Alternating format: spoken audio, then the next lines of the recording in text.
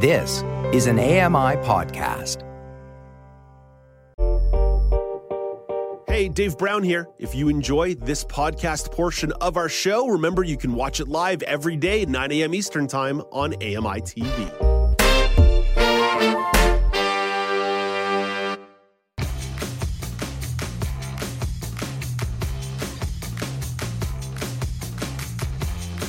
Welcome back. It's Now with Dave Brown on AMI TV. Canadian schools are trying to figure out what to do about cell phone usage in the classroom.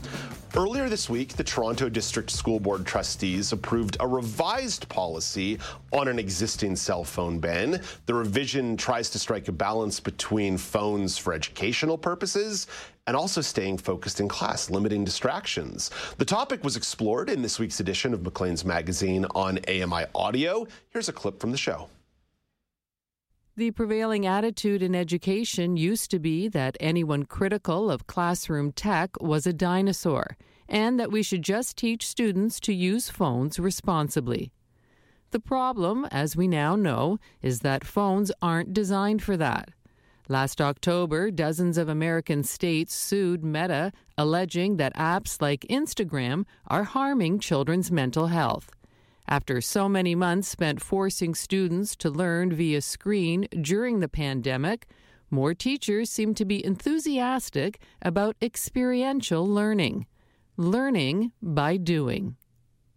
Oh gosh, I love Anastasia McLean's reading voice, top tier.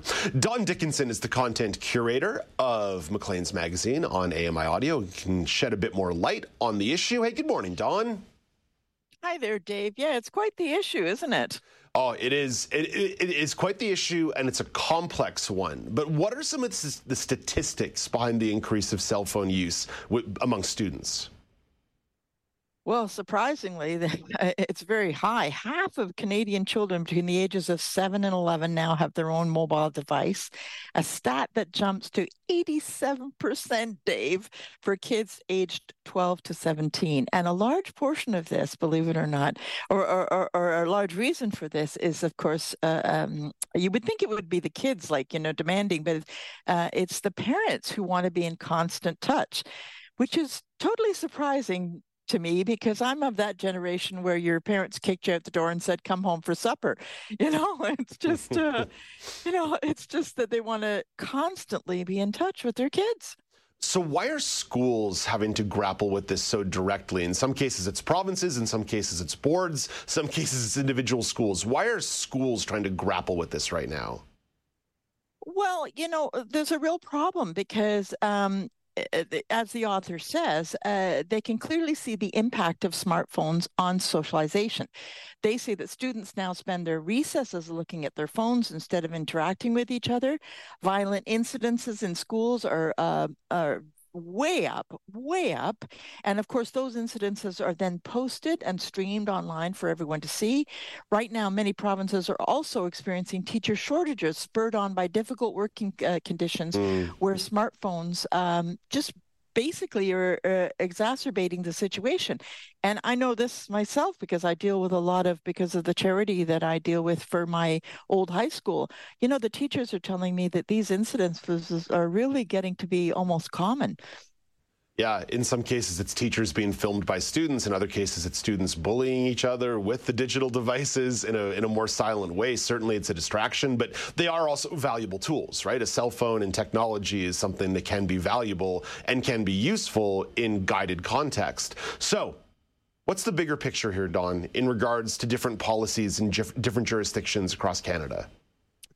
Well, it really varies. Across Canada, there's been all sorts of decisions made. The province of Newfoundland and Labrador announced this week alone that they do not plan to go ahead with the ban, despite cell phones being disruptive and a distraction in the classrooms. The province believes it is up to the individual school or teachers to decide. On the other hand, you've got Quebec.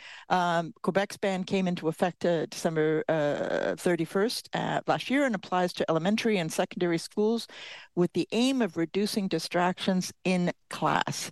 Teachers do not do have the option to allow students to use their phones for specific teaching purposes. So I think there's a real variance in all of the provinces as to how they're going to be dealing with this. But, that's a bit of a problem in and of itself, Dave, because I know from the teachers I've spoken to, they do not want the cell phones, smartphones in classrooms.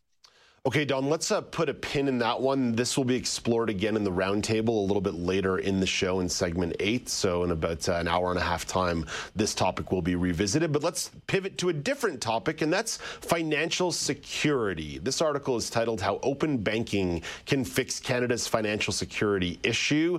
The article describes Canada's banking system is full of potential dangers for customers. A lot of it has to do with the rise of financial tech companies that are apps, softwares, or other forms of technology that allow people or businesses to have digital access into their finances outside of the typical banking context. So through these fintech companies, there's a lot of data being shared. Where does the security issue pop up for customers? Well, this is scary stuff, Dave, because anything that you're with your finances, it's very important to keep that stuff private. And the problem is that most of the country's banks don't give Canadians a way to share all of the data securely. According to estimates from the federal government, 9 million Canadians have simply just given away their online banking usernames and passwords to fintechs, who then log in on users' behalf to access data that they need. In some cases, using these fintech apps can avoid the agreements and warranties Canadians have with their banks. This means that users won't have anyone to bail them out if they wake up one day to find their accounts have been cleared by scammers. The Canadian banking environment is an extremely regulated one, and a lot of these fintech companies are disruptors. So why is something like open banking, why is that the solution? How does that end up bridging some of these gaps? Well, the solution basically is for the government to introduce consumer-driven or open banking, a regulatory measure that's already been legalized and cleaned up. And cleaned up this exact mess in the European Union and the UK. The measure is also coming soon to the United States, where the American Financial Consumer Protection Agency is leading the charge. Open banking works in two ways. First, the law compels banks to give their customers a more protected way to share financial data using an application program interface. And that's known as an API. And an API is basically a translator for a computer application. And so really what it comes down to, Dave, without all the ins and outs, is that the banks have to do a better job of giving us a system where you're not giving up all your private and passwords and whatnot. Yeah, it's about modernization. It's about understanding that financial tech companies are disrupting markets and people do want to use them because the interfaces are useful and because the information they're gleaning can also be helpful in building your own financial picture.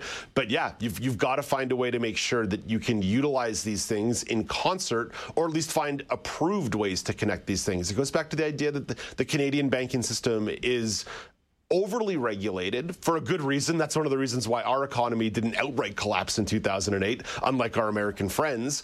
But the fact is, the regulation does leave a lot of competition and customer value out of the marketplace. So there's a balancing act to be struck here, but financial security is certainly a big one. I don't know if you've done the mandatory course training that we've had to do around AMI here about digital security recently, but it doesn't take much to fall down a financial security pothole.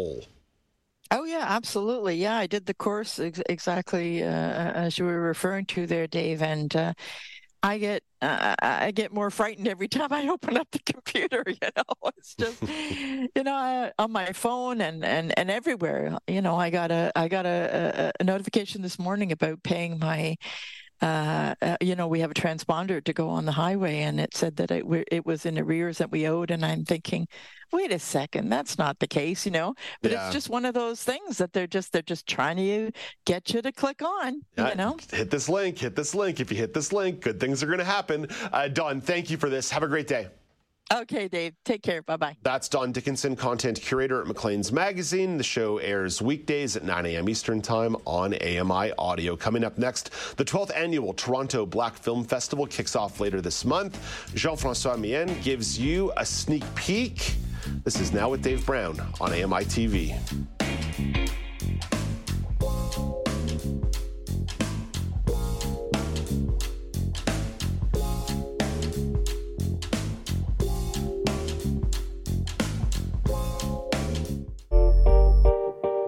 Hey, Dave Brown here. If you enjoy this podcast portion of our show, remember you can watch it live every day at 9 a.m. Eastern Time on AMI TV. Join me every couple weeks for the Outdoors with Lawrence Gunther podcast, where we learn about outdoor tech and tips. Plus, we look at news affecting the environment. AMI's Outdoors with Lawrence Gunther is available from your favorite podcast provider.